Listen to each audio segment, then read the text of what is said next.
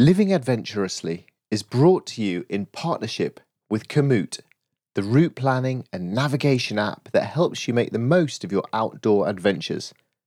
Whether you're cycling, hiking, running, or bike packing, Komoot's easy-to-use technology will get you out the door and exploring more of the great outdoors. You can see where I've been exploring by checking out the highlights of my journey on Komoot. Just follow the link in the show notes. My name is Alistair Humphreys.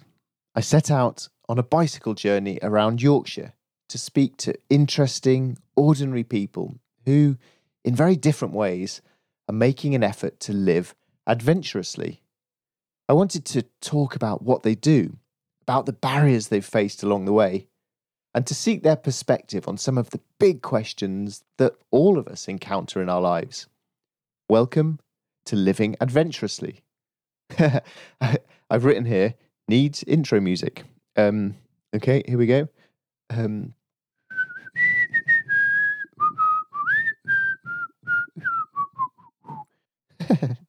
That'll do.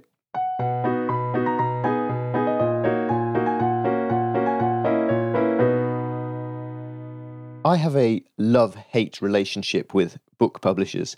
I hated them for the years they rejected all my writing, seeing them as a overly powerful gatekeeper to the world of books. But I've also loved publishers when they have helped, when they've published my books, when they've decided to give birth to my writing for me. But one thing I have always enjoyed are my conversations with publishers. I love fellow book geeks who are happy to natter for ages about adventure writing. Vertebrate Publishing is at the very heart of British adventure, adventure writing and outdoor sports, and it was started by John Barton 15 years ago. I met John at Vertebrate HQ to ask him about the lessons he's learned from starting a publishing company, about the discrepancy in numbers between male and female authors in this genre.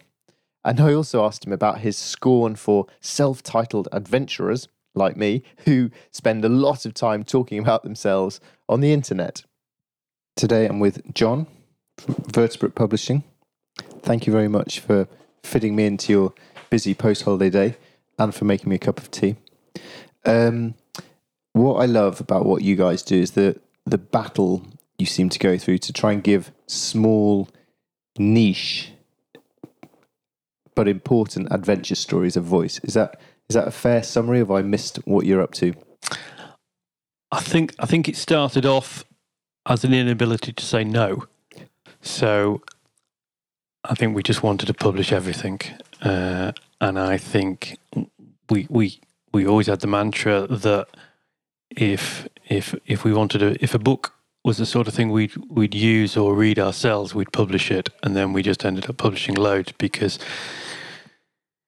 climbing guidebooks, running guidebooks, walking guidebooks just take you to inspiring places, and so we just started publishing as much as we could do, and we attracted a lot of authors who possibly couldn't get published elsewhere.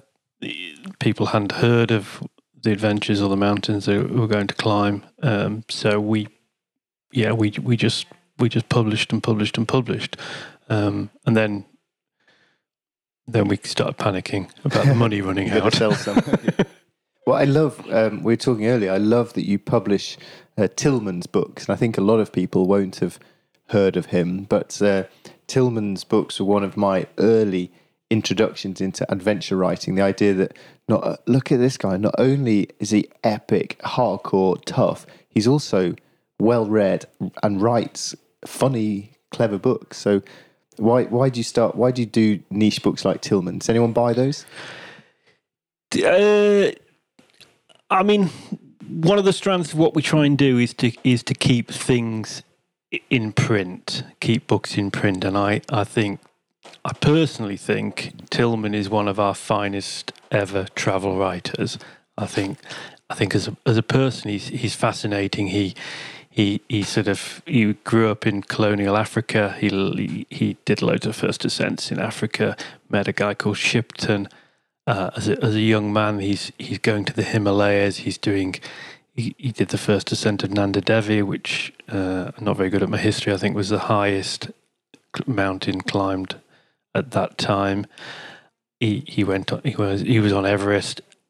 He came back to Europe to fight in the war. He was in special forces. He was captured.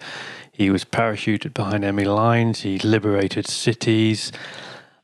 He then, by his own admission, started getting a bit too old for high altitude climbing. So he got himself a small boat and went looking for islands, unexplored islands with unclimbed mountains. A boat called Mischief. So he wrote a series of books about his mountains, and then he wrote a series about his exploring Arctic and Antarctic lands in his little boat, which sank. And then I think his next one sank. And then the guy's in his 80s, and he disappears off on another expedition, and indeed disappeared in the South Atlantic. Tragic, but just a hero. And I think one of the things here we do is we have to make space to keep books in print. There's Chris Bonington's written a whole number of books that, a lot of the old ones out of print. Doug Scott's the same. Loads of mountaineers. So in all of our publishing, and I'm rambling a bit now. In all of our publishing, we like to make space, and I think Tillman, you've got to read a Tillman book. They're just astounding. And I know from writing books myself and trying to pester publishers that publishers get pestered constantly. Huge amounts of submissions of the famous slush piles of people trying to get their books out. And is there anything in general you can notice between the younger people doing adventures now versus these sort of old classic books that have stood the test of time? I think with a lot of books we get sent, some are very good and some are very interesting, and some haven't really moved on to the sort of books that Tillman and Shipton were writing. So some you can easily sort of say, look, that's been written. It was written 70 years ago. I think there are people now, and we're spending a bit more time trying to be a bit more adventurous, looking for new writers. I think we've done a lot of backlist stuff. We've done a lot of sort of old mountaineers memoirs. So I think going forward, we are looking for different takes. And different interesting things, and looking at different sorts of people to write. One of the things we did realise were the dreaded Amazon bestsellers lists, the mountaineering 100 best mountaineering books. 99% of them are written by women. By men, not by women at all. You saw the look on my face then. None of them are written by women. Typically when we looked at it 2 years ago, and we thought, oh, look at this. All of our submissions were coming in from men. All the books were written by men, except possibly one book. There'll be Nan Shepherd's book, maybe Gwen Moffat's book, and then Bernadette MacDonald's, which would typically be a biography of a man. So one thing we did do, we did a book called Waymaking, which was just an anthology of women's writing. That's my next thing. I want to ask you about Waymaking, because it's a beautiful book. And actually, one of the things I really like about a lot of your books is that they're not just books, but they're really nice. They're beautiful. You've put a lot of work into that. Waymaking is beautiful. It's an anthology of women and adventure, isn't it? And I think that is important, but also it just stands alone as a fantastic book. So what was the process of putting all that together like? Well, the point of it was because I was getting a little bit bored of. I was a bit of a loner at school. I wasn't very good at sport. Somebody taught me hill walking. I loved it. Somebody taught me rock climbing. I loved it. I climbed the north face of the Eiger, and then I went to the Himalayas and had an accident. Here's my book, and it was pretty much one ascent of north face of the Eiger after another. And 50% of the population is women, and you just go out there and there's huge numbers of women running around on the hills and doing stuff, but they weren't particularly represented in the literature. And I think for us to be a sort of a publisher that specialises in adventure books, we had to go and do something. So we just put a lot of effort into, and well, the editors, Helen Morton, Camilla Barnard, and Heather Dorr, and once you start naming people, you're going to. It's always a terrible mistake to name people because you're going to get in trouble here. I've given you now 5 seconds for stalling for the name you've forgotten. Yeah. Jane. Oh, I can't remember her first name now. Oh, well, you owe her a Christmas present. But Helen, who is one of the editors, is not only a climber and a runner, she's a poet. And I think that the slant of that on that book was really interesting. So was it a conscious choice to try and make it a mixture of genres? Yeah, we went out because we knew we weren't going to get women, and I could be wrong, and I'm possibly not qualified to talk about this, because we thought we weren't going to go and get women to talk about the hardest climbs they'd done and the highest mountains they'd climbed. We went out and we asked them to give us some poetry and some prose and some art and even some photography about what they felt the outdoors adventure was like. Not really. We didn't want nature writing. We wanted adventure writing, but we didn't want them necessarily to prove they'd had an adventure. We just wanted them to say what it was like for them to go trail running or like for them to go climbing, and we just got a lot of contributions and we got a lot of support. And the book came together, and we went for an international approach, and the book came together. Is it doing well? The book's done really well. I think deserves to. Yeah, I think. I mean, we've had a lot of support. You know, a lot of people have championed the book, which has been great.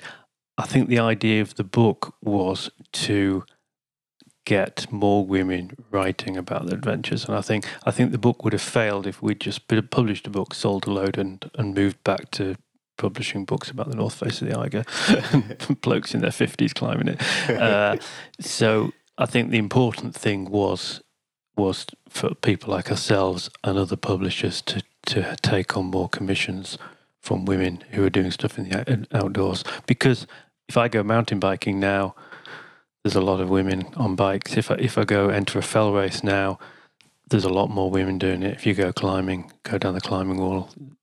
So it's, why shouldn't they, be encouraged to write more? Yeah, there's a lot more women in adventure for sure. But as you say, the Amazon lists are all men. So with your publisher's hat on, so I'm asking you this as a publisher, not as a man, but as a publisher, why are there not more books about adventure by women from the publisher's point of view? Because in terms of the submissions you see, and the books you sell, why are there not more adventure books by women?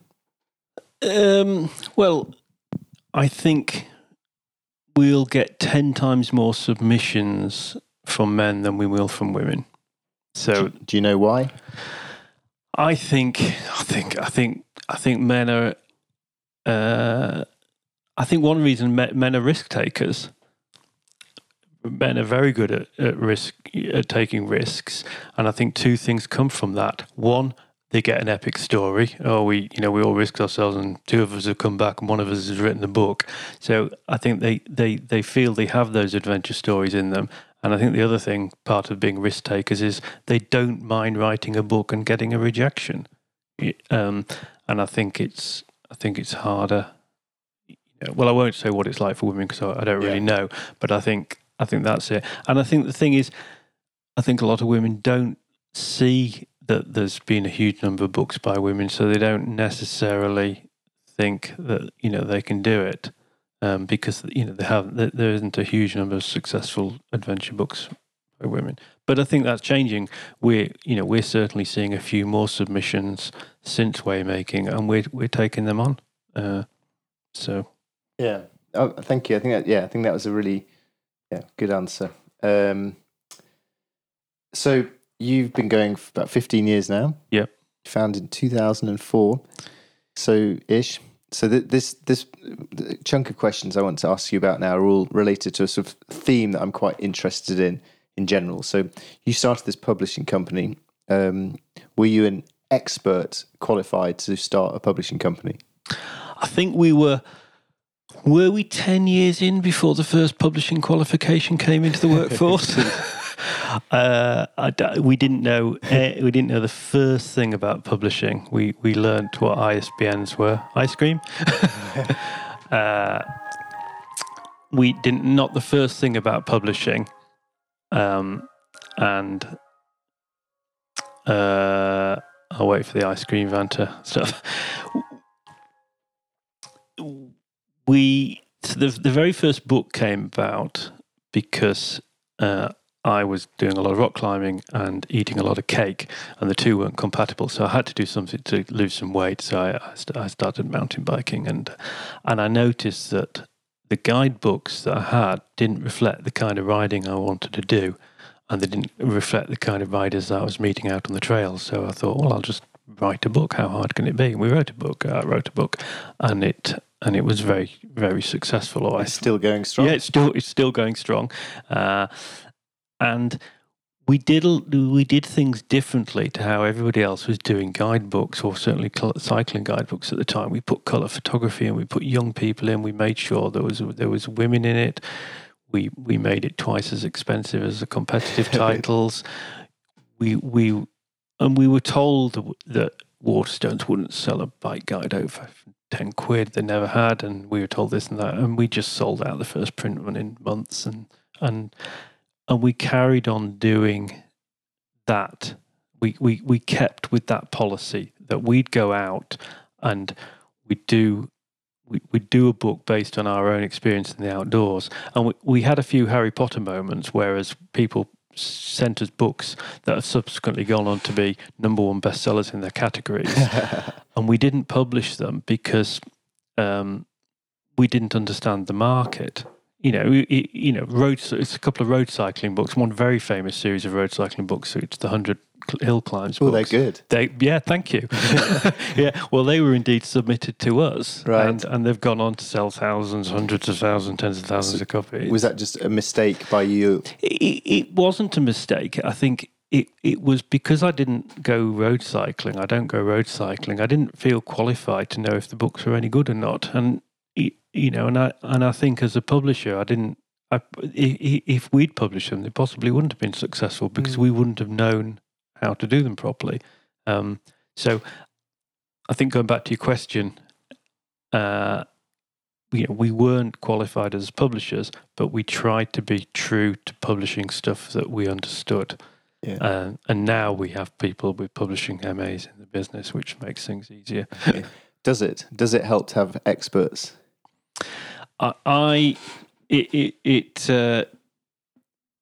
It definitely helped. For me, I just employ people who are brighter than me, and then stuff happens. If we just employed people to make me look good, we'd have a load of books with pages missing and spelling mistakes, and they'd be rushed out. So it definitely helps. I mean, we're quite a big team now. It definitely helps to have people that are experts in their areas. So you started essentially then by finding something that was missing in your life, or a niche something that would help you in your life. Guy, this is the guide, but I would like. I'm going to go on and do it. Stepped off into the unknown. Looking back now, would you do it all again, or was it just a stupid thing that you did? I think Sunday night, me and my wife have this thing where I'm excited that it's Monday morning, I'm going back to work, and she's in dread because it's Sunday night and she's got to go back to work. I love what we do. I think it's exciting. You're just publishing books. I can't wait to get the book out. I can't wait to tell people how great the next book is, and I can't wait to use the books that we're publishing and read the books we're publishing, because I think it's just. I think people are. It's just so sad when you see so many fast food takeaways and so many iPads and all the rest of it. And I think if you can get a kid out on his bike, just cycling down a towpath, straight away they're engaged with it. And I think if we can produce books that get people to do those sort of things, it's great. I feel as though I should be name dropping books here, but I think the point is getting people out. Yeah, and I've read around about you online, and you say quite a few things often about the positive impact on people's well-being and the importance of getting young people out there and exploring. So I think having that consistent thing of this is what we do and just keep banging away at one thing, doing it well, is a good way to be going at it. Yeah. I also, 9:00 Monday morning is my favourite moment of the week, when I just think, oh, I'm so lucky to be doing something I really, really like. So from starting, having no idea what you're doing, presumably you made all sorts of mistakes, I imagine. Maybe you didn't. But what did you learn looking back about that process of taking a sort of leap into the unknown? I think we learned that just because you've produced a good book, you can't just replicate that. You can't just go into somebody else's niche. I mean, we haven't done a cookery book, but you can't just think, right, I've done a fantastic mountain biking book. It's the best-selling mountain biking book this country's ever seen. I'm going to do it the same with cookery because you're going to die. I think we've learned that you've always got to think of the consumer, and even using the word consumer is wrong. Yes, I was surprised at you using that word. Yeah, it's straight out of my marketing book. I think you've got to. I think if you're not excited about reading the book yourself, or going out and doing one of the activities, if it's a walking guide, if you're not excited about going out and doing the walking guides, or if somebody in the office isn't saying, when is it back from the printers? Because we're going to go to Pembroke, and I want to go and do those walks. I've seen the photos on the machines. Then that's probably the wrong book to do. You need to have that love for the books. What's a big mistake that you've made in the last 15 years that you can look back on and think, actually, it was a disaster, but I've learned a lot from that? Do you have any examples? I think we've learned children books are very competitive. I think the biggest. Just trying to think, what's the big mistakes? I think whenever we've gone out of our niche of climbing, mountaineering, trail running, mountain biking, I think that's when the sales haven't been very good, because we're competing with bigger publishers with big budgets. I think we always presume a book will do better than it does. We always presume that, because you're so excited about the book, and the closer you get to publication, you just get even more excited. Everybody in the world is going to have to buy this book, and then it comes out. I think in publishing they call it the calm after the calm. So as an author, you write your book, and then you wait months or years for the publisher to bring it out, and then nothing really happens. One of the things I'm really enjoying about being on my bike ride now is forgetting, till you reminded me, the fact that just recently I've published a book, and I'd been in this sort of buy this kind of mode with not much happening, and I've really enjoyed leave that book behind and go ride my bike for a while. So I'm very well aware of that. So the thing about the different niches of books, does it bother you though that you're making mountain bike books that sell 10,000 copies, whereas maybe if you did the Great Cookbook, you could sell 10 million copies? Shouldn't you be trying to sell 10 million copies of a cookbook?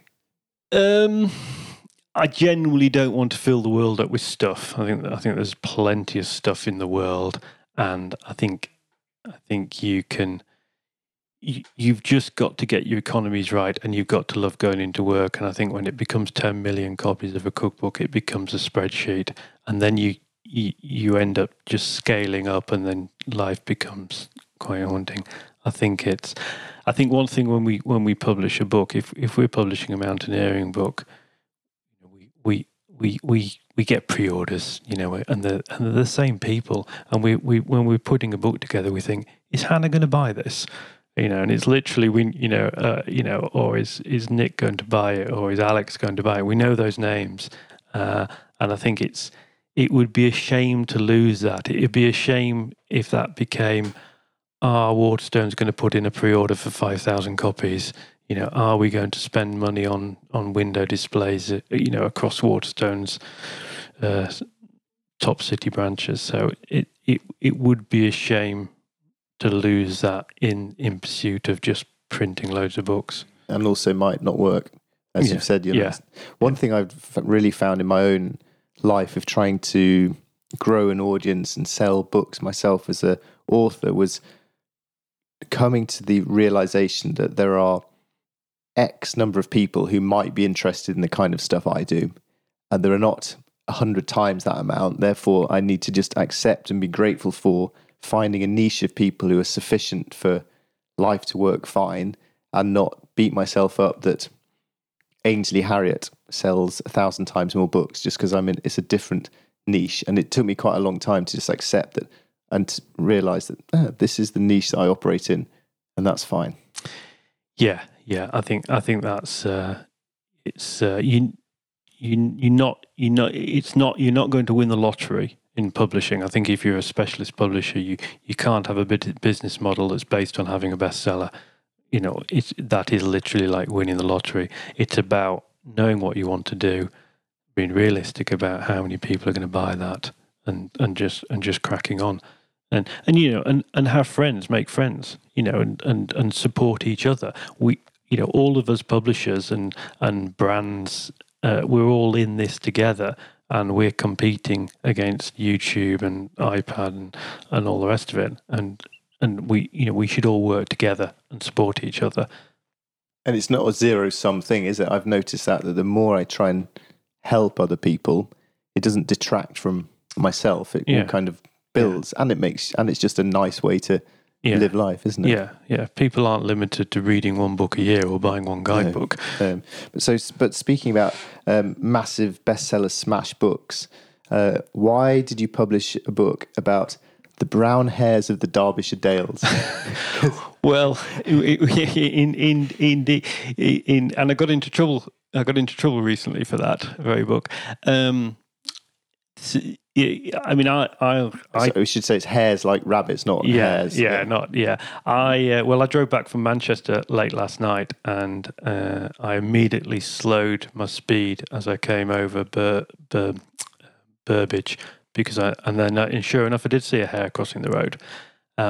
So it was a book that was published by Derbyshire Wildlife Trust, and it was sold out, and it was going out of print, and that would have been the end of it. And the author got in touch with us and said, I don't suppose you'd like to take the title on. And of course, like, why could we possibly let a book about hares in our native Derbyshire go out of print? So we just published it. And I did get in a little bit of trouble because somebody pitched a book to me, and it was one of those books that, it was 500, I don't know what it was, 500 amazing things to do in the Peak District. And it was one of those books that you'll see in gift shops in the Peak District that just appeals to the tourist market, and it'll come, and 3 months later it'll disappear and be remaindered, and that will be that. And I sort of said, no, it's not really the sort of thing we publish. And their retort was, it'll sell more than that book you did about hares. and I thought, well, but that's not the point. I want to go to the I get something from going into the Peak District and seeing hares, and we published a book about it so other people can see that. And if it sells 10, that's great. If it sells 100, that's great. I don't really care. Brilliant. I absolutely love it. And also, from my trip cycling around Yorkshire so far, I've seen loads of hares, and it's brilliant. I love seeing hares. Yeah. So I think I'm going to buy one of those. I think it's really good. Yeah. One of the things I'm trying to think about more in my own life is the idea of living adventurously. Because I think of myself as an adventurer, but that changes over time. So what does living adventurously mean to you these days? And perhaps you can compare that to when you were a self-proclaimed pro climber in your 20s. How's living adventurously changed for you, or if it has at all? Yeah. I mean, I'm a father. I've got a 14-year-old son now, and he's just getting independence, and now I can see what my poor mother went through when I was sort of 16 and I went off on my first big trip to Canada, and 18 when I was mountaineering in Alaska, and sort of 20 when I went to Australia, Tasmania climbing for 6 months. And my poor mother, God, I'm like panicking now if he disappears on his bike into the woods for an hour. So I think, so obviously when I was 18, going to Alaska just felt a natural thing to do, and I didn't, we were quite remote, and I didn't see it as an adventure. You didn't define it as that. It's just something we did, and I used to hitch over to the Lake District, and you'd go for a walk and go for a climb and go for a swim in a tarn. I see it's called wild swimming now. It was like you used to just be swimming. Yes. And we would be quite quick on the hills. I now see that's called fast packing, not just walking. Well, some might say that going camping has become called a micro adventure. Yes. And other stupid hashtags. Yes. Yeah, which is great. And now, dare I say it, I'm 50, and I'll find adventure. We've just been on a family holiday, which was meant to be a beach holiday, and I can plug my smartphone into somebody's QR code, and it takes me, and I borrow a mountain bike, and it takes me 50 kilometers into the Greek wilderness, and and I feel as I'm having a proper adventure. 2-3 hours away, or one of my great loves is urban walks. You can just drop your car off for a service and go for a walk along the local canal, and you're seeing kingfishers, and you're chatting to fishermen, and one thing and another. It's just having an experience. An adventure is having an experience. Does that count? Is that not just a pale imitation of going off to Alaska for 6 months? It's different, but I mean it's about. It's about how you feel afterwards, and if you feel content and relaxed, and you can just sit down and watch the telly without pacing the room thinking, "Oh, I wish I was in Alaska," then that's great. Yeah, and is that the case? Does a walk along the Don looking for a kingfisher scratch the itch for you? It unfortunately, embarrassingly does. I mean, I don't think that is necessarily unfortunately embarrassing. Yeah. Is it? Is it not just a change? One of the challenging things of my job is, Victor Saunders is on his way back from K2 at the moment, and with his manuscript, and I'll have to and Mick Fowler called in the other day, and he's just back from he's back from the Himalaya, and he's back from a traverse of the Matterhorn, and I've been for a walk down the Don, but it does scratch the itch. It's getting out there and just. It's the adventure is just leaving the desk and going to do something. It doesn't have to be Alaska. As you well know. As I well know, yeah. And I'm finding this bike trip now, because I'm going to be riding for a month now, which is actually the longest I've been on a bike since I spent 4 years on a bike. And I'm so much of that, my old glory days on the bike are flashing back to me now, pootling around. And I'm really interested in that different feeling of similarities, but perhaps the differences as well. But the changing approach to things, I also find interesting. So how your work side, your creativity thing, you went from guidebooks to, it took you 5 years before you did your first narrative book, Revelations. So what can you tell me a bit about that? Having a good idea of a work, like, we're going to make guidebooks, this is good, and then for that to evolve.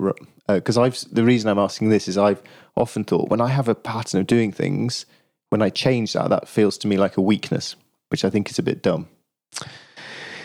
I always thought guidebooks were a little bit disposable. I think you can just do a guidebook, and we enjoyed doing them. And I think when I was 13 or 14, somebody took me climbing, and I thought it was the most amazing thing ever. And I hoovered up literature, and I read every book I could get my hands on. And those books stayed with me. Nanga Parbat Pilgrimage, Reinhold Messner's book, Joe Brown's book, Don Williams' book, all those books stayed with me. The Tillman books. And it took me 5 years to have the confidence to feel we could do a piece of mountaineering literature and do something and do it right. I really did think we were if we were going to add to that canon of literature, we had to know what we were doing, and it possibly didn't think that at the time. I just thought it just took me that long to be confident that we would do a good book. Okay. I always wanted to do mountaineering literature, and when we took on our first employee to specifically help with the production of the books, John Cofield, that was pretty much at the interview. I said, look, John, I want you to help me get mountaineering literature out. We can do guidebooks. Anybody can do guidebooks. But I want to do some mountaineering. I want to do some literature. I want to do some inspiring literature. But you felt you needed to sort of serve your apprenticeship of figuring stuff out first. Yeah. You said that enjoying what you do and being passionate about what you do is a lot better than being good at what you do. And that phrase jumped out at me because it made me pause to think, is that right? Is it better to enjoy it and be passionate than to be good at it? And it interests me because I always think that I'm not very good at anything. I'm just a bit of a bumbling enthusiast, chasing the enthusiasm side. So what's do you still stand by that random quote I found on the internet of yours? I do tell my son now, if we're going to do a park run together or something, I just say, look, you're not going to win. That's a good pep talk. Yeah. You're not going to win. You might as well give up now. And I think with my climbing, I always enjoyed climbing. I got more from climbing with people that are better than me, and I got more from climbing for myself and achieving things for myself than I did about being the best or trying to do new routes or get my face in the magazines. So I think if to try to answer the question, I think if you're enthusiastic and passionate about publishing a book, then that will come through in the book. And then perhaps become a good book. Yeah, and will be a good book. I think if you want to be technically the best climber or technically the best runner on the track, what does that mean? I think the other thing is done is better than perfect. Oh gosh, that's so true, isn't it? Yeah. My final question for you, also a quote from the internet of yours, which you can deny or not, which I love, is this. I'm not a fan of self-styled adventurers sucking up the oxygen while building social media followings and doing motivational talks. I can't believe I said that, Alistair. Which amused me because that's basically my life. Yes. Tell me a bit about self-styled adventurers. I think, so part of it probably comes from ego. So obviously I as a rock climber and climbing apprenticeship, and it's all about, so ignoring what I said about the last question, it's all about the grade. Yeah. So the ego, you definitely judged on what your hardest climb is. And I always found, I was at a film festival last year and a very famous Russian mountaineer, extremely famous Russian mountaineer, came up to me and he said, "Well, what's the hardest you've climbed?" And it became a who'd climbed the hardest rock climb thing, and all of a sudden I was a better climber than he was because I'd climbed a harder rock climb grade than he'd climbed, and yet I'd not climbed any 8,000 meter peaks in winter. Have you climbed Mount Everest? And indeed, I have to lie. About that question. I have to lie when people ask me if I've climbed Mount Everest. We get a lot of people who have essentially trekked to Everest Base Camp or possibly summited Everest and send us their memoirs, and we don't tend to publish them. There are a lot of people, who are self-styled adventurers, and they're not really doing anything other than going on on holidays and writing about it. And I think that's quite good. And I think it's a fine line, Alistair. And I think you're probably. Don't worry, you don't need. I don't need any disclaimer in here. I'm enjoying this. Yeah. And I think vertebrate do tend to publish books from people who have achieved a certain amount of thing in what they do. They've done something notable in what they've done, rather than just being an experience the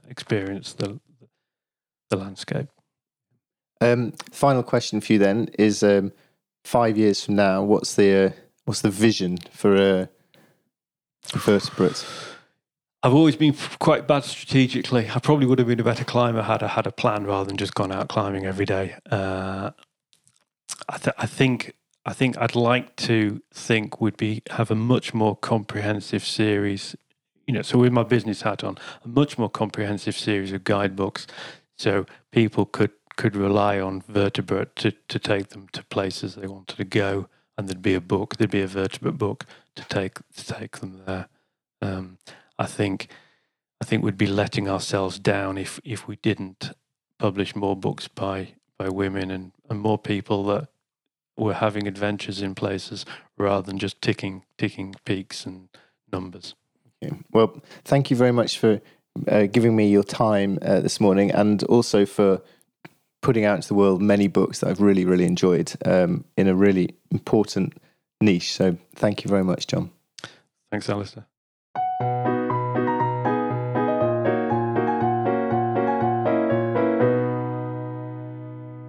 I hope you've enjoyed this episode of Living Adventurously.